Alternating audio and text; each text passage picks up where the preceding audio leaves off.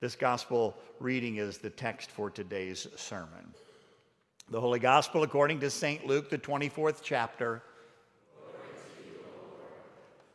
That very day, two of them were going to a village named Emmaus, about 7 miles from Jerusalem, and they were talking with each other about these things that had happened. And while they were talking and discussing together, Jesus himself drew near and went with them, but their eyes were kept from recognizing him. He said to them, "What is this conversation that you're holding with each other as you walk?" And they stood still, looking sad. And then one of them, named Cleopas, answered him, "Are you the only visitor to Jerusalem who does not know the things that have happened there in these days?" And he said to them, "What things?" And they said to him, "Concerning Jesus of Nazareth, a man who was a prophet, mighty in deed and word before God and all of the people, and how our chief priests and rulers delivered him up to be condemned to death and crucified him. But we had hoped that he was the one to redeem Israel. Yes, and besides all this, it's now the third day since these things happened. Moreover, some women of our company amazed us. They were at the tomb early in the morning, and when they did not find his body, they came back saying that they had even seen a vision of angels who said that he was alive. Some of those who were with us went to the tomb, found it just as the women had said, but him they did not see." And Jesus said to them, "O foolish ones and slow of heart to believe all that the prophets have spoken. Was it not necessary that the Christ should suffer these things and enter into his glory?" And beginning with Moses and all of the prophets, he interpreted to them in all the scriptures the things concerning himself. So they drew near to the village to which they were going, and he acted as if he were going further, but they urged him strongly, saying, "Stay with us, for it is toward evening, and the day is now far spent." And so he went in to stay with them. And when he was at table with them, he took the bread and blessed and broke it and gave it to them. And their eyes were opened, and they recognized him, and he vanished from their sight. They said to each other, "Did not our hearts burn within us when he talked to us on the road, while he opened to us the scriptures?" And they rose that same hour and returned to Jerusalem. And they found the 11 and those who were with them gathered together, saying, "The Lord has risen indeed and has appeared to Simon." Then they told them what had happened on the road and how he was made known to them in the breaking of the bread. So is the gospel of the Lord. Praise to you, O Christ. Grace, mercy, and peace be to you from God our Father and from our Lord and Savior, Jesus Christ. Amen. I think if we take a look at the road to Emmaus and the walk that these two disciples are making from Jerusalem to Emmaus, we see here a small snapshot of what it means in the life of a disciple. Think about it. In your own life, there's this journey that we're on in faith. Sometimes we don't see or understand, but we're walking together. Right? We're not alone. We're walking together, and we're teaching and hearing the word. We're engaging with the sacraments, and all of a sudden, the Holy Spirit opens up our eyes to see and know. Our hearts are awakened, and that results in us going and telling. That should be the description of every single one of our lives. So I asked this question to a handful of people this week, members of our congregation from different services and different walks of life. What does your road to Emmaus look like? I ask these questions. What messengers spoke the word of God to you? How did Jesus reveal himself to you in a way that changed you? How did that change happen in your life? And how did it impact the way you live every single day of your life? And then finally, who is somebody that you have or will share this with? But in this journey, sometimes we do struggle to see and recognize God at work in our lives. For the disciples in today's text, they're on this road from Jerusalem to Emmaus, approximately seven miles or so. It's probably a 2-hour walk if you're consistent. And we don't know a whole lot about them. Only one is named, Cleopas, and he only happens to be mentioned in this account and nowhere else. So we know very little detail about him. And we know absolutely nothing about who is called the other disciple.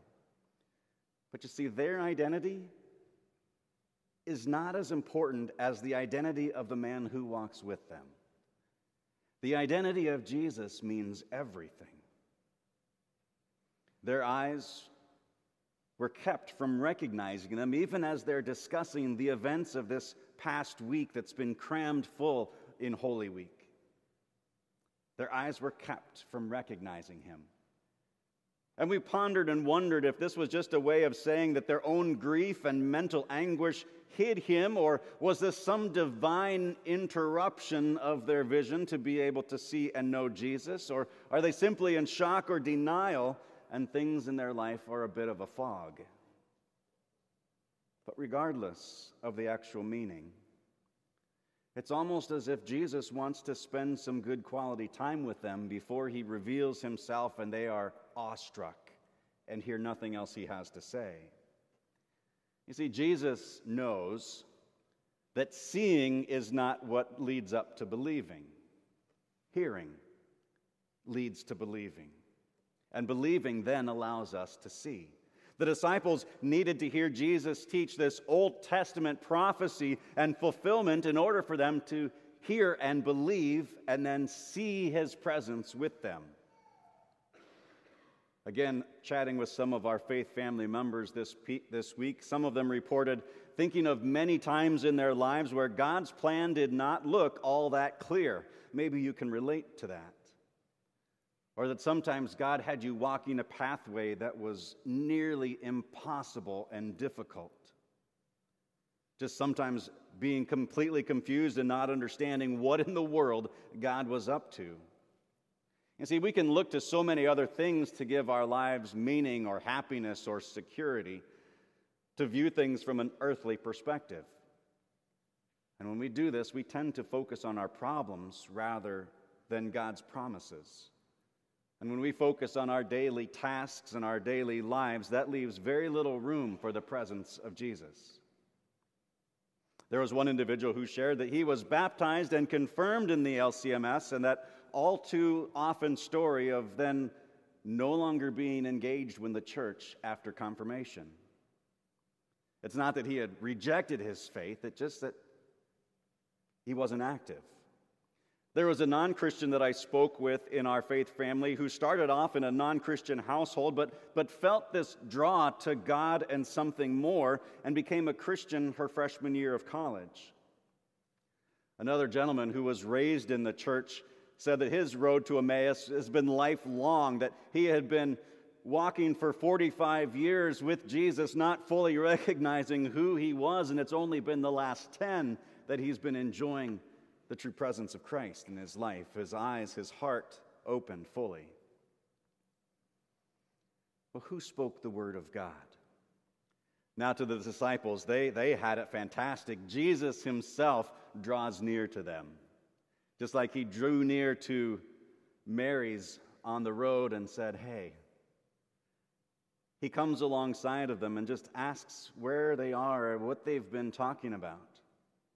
See, they don't have to go and find Jesus. Jesus is not lost. He knows exactly where he is. He goes and finds those who are lost and draws near, even when we don't recognize his presence. And Jesus teaches them the Old Testament prophecy and fulfillment. And beginning with Moses and all the prophets, he interpreted to them in all the scriptures the things concerning himself. It's important to remember and recognize that all of Scripture, Old Testament, New Testament, is focused on Jesus. All of this Old Testament even we view through the lens of Jesus. There's so many different references in the Old Testament about the Messiah. This could have taken, a couple of hours. And that's how much time they had. But what a lesson. Today, in these times, we would say that these two disciples were getting a master class in Old Testament prophecy and fulfillment, and yet their eyes are still kept, at least in this moment, from seeing the true identity of their walking partner. Who has spoken God's word to you?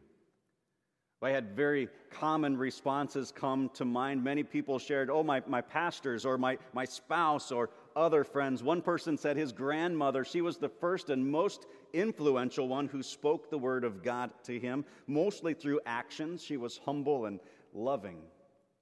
She was a servant.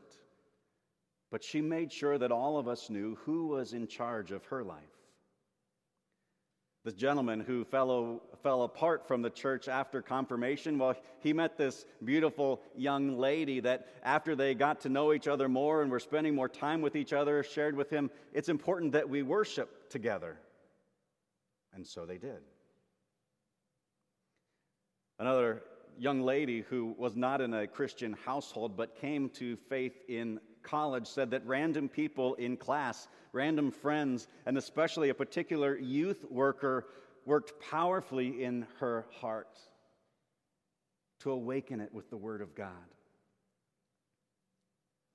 This particular young lady I thought was amazing in that she later went back to all of her friends who spoke God's Word into her life, and especially this church worker, and said, "Thank you." Even though right then and right there, I didn't believe because of the seeds that were planted by you and the watering that happened by you, today I do. Well, how did Jesus reveal himself to you in a way that changed you? Let's start with the disciples. When he was at table with them, he took the bread and blessed it and broke it and gave it to them. See, he's been speaking with them for quite some time. They've heard a whole lot of the Word of God, and this means that the Holy Spirit has been working, engaging, and burning in their heart up until this time, laying the groundwork, and now they are ready. Now is the time for the big reveal. And the words "took bread, broke it, and blessed it, and gave it to them" should sound so familiar, and we're about to hear it from Pastor Arp in just moments as we receive the very real presence of the body of Christ in, with, and under the bread. And for us, how does Jesus reveal himself to us today? Well, he met the two Marys on their way back from the grave. Jesus met the disciples behind locked doors. And today, Jesus draws near through word and sacrament, through prayer and fellowship with other believers, and with his promise to be with us always. The young man who stopped engaging with the church after his 8th grade year, but then re-engaged when he met his future wife, he shared this event that happened to him. It's an event called Via de Cristo. It's a completely lay-led event that teaches discipleship and service to others. And this man was deeply impacted by the amount of grace of God that he received through the service of all of these other people as they were teaching and talking and praying and lifting up and feeding and serving. And he saw in them so much joy just in the act of serving. It made a deep impact on him. And he began to learn that everyone, not just pastors, can share the love of Christ, and you don't have to be in front of a church to make a spiritual difference in someone else's spiritual walk. Another gentleman recovering from addiction said that Jesus met me by revealing himself during my darkest hour. I had lost everything. I was at rock bottom. And that is where he does his best work, when we are ready, willing, and able to get out of his way.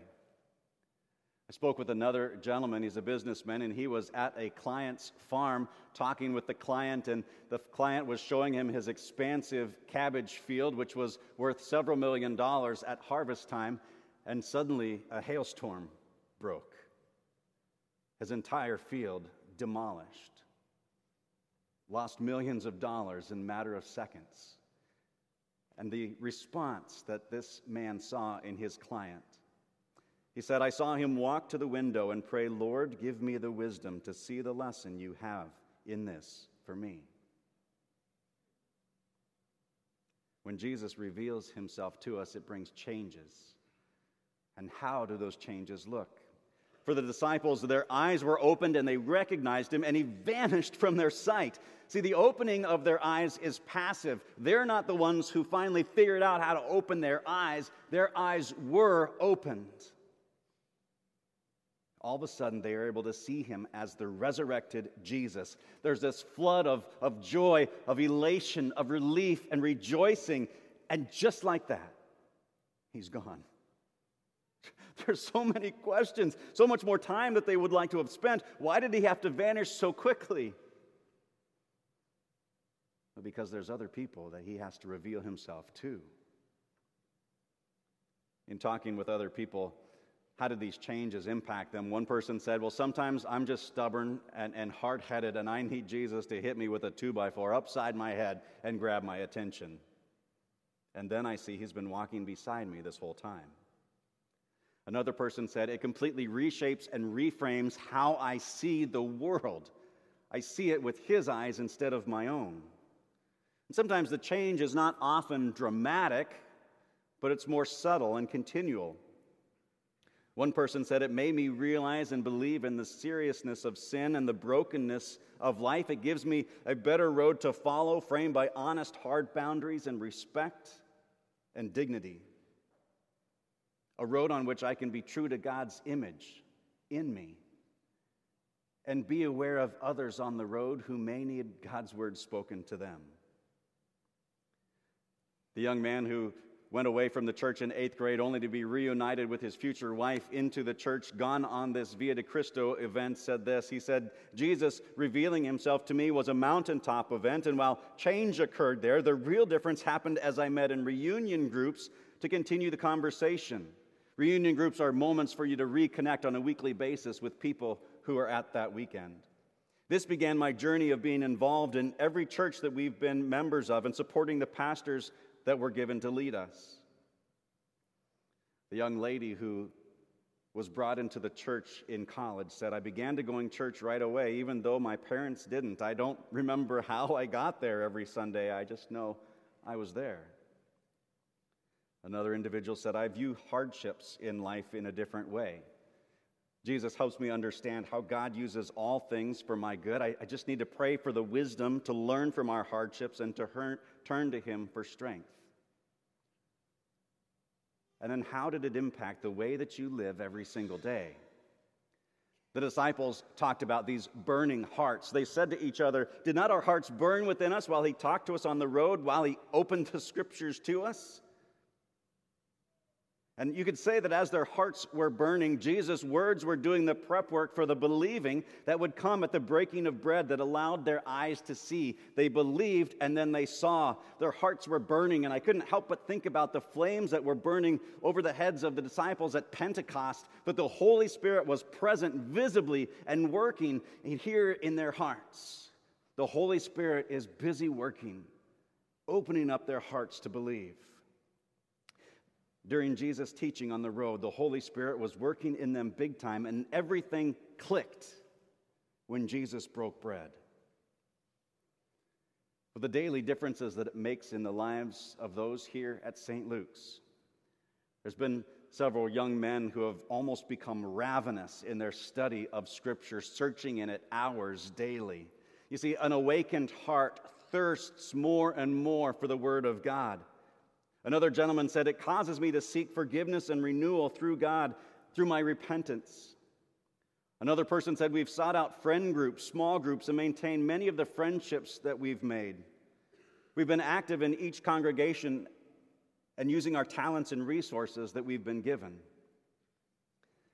This one gentleman who has a love for service now said, I serve because I love others. I give because I truly care for others. It's not mine doing it, mind you, but the Holy Spirit's. And in a nutshell, pride has been removed from the equation, and I realize and act accordingly that nothing good that I have is mine. It is His, and by His will and by His hand, I've been blessed and entrusted to do His will with it.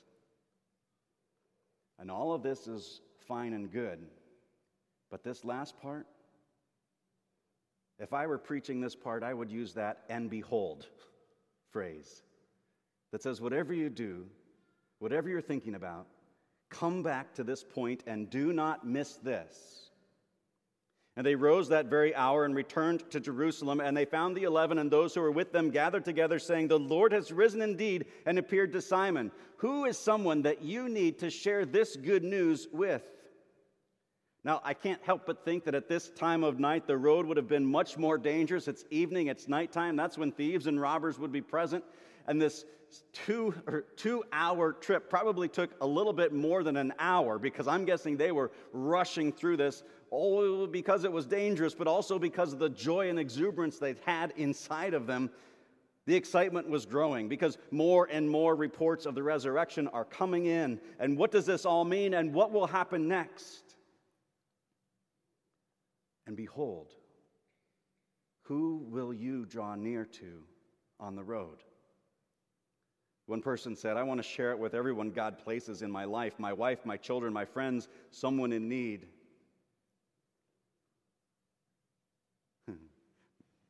This lady who grew up in a non-Christian home said this: "My mom actually asked me my faith story recently.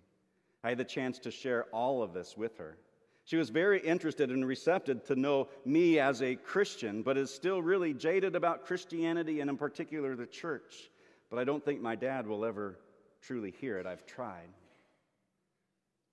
Another individual said, "I want to share with everyone. It's the Great Commission. We can read, learn, and preach, but living, that's the key. Coming alongside others to love and to serve, to live out life with them. That's a true transparency and intimacy that we have as Christian brothers and sisters. That is, as Bonhoeffer calls it, life together." Please hear this. Being a disciple of Jesus does not mean you come to church a few times a month, and that's the extent of your time with God and other believers. That doesn't do it. It's a journey, consistent, filled with teaching and learning, a life that loves and longs for the sacraments. It's an awakened heart that sees and thirsts for more. It's sharing that news with others. And that last part, sharing that news with others, is critically important. We are all disciples on this journey together. Let's teach and hear. Let's encourage, admonish. Let's strengthen and challenge. But let's not end there. Let us go and tell others. May the peace that passes all understanding keep your hearts and minds in Christ Jesus our Lord. Amen.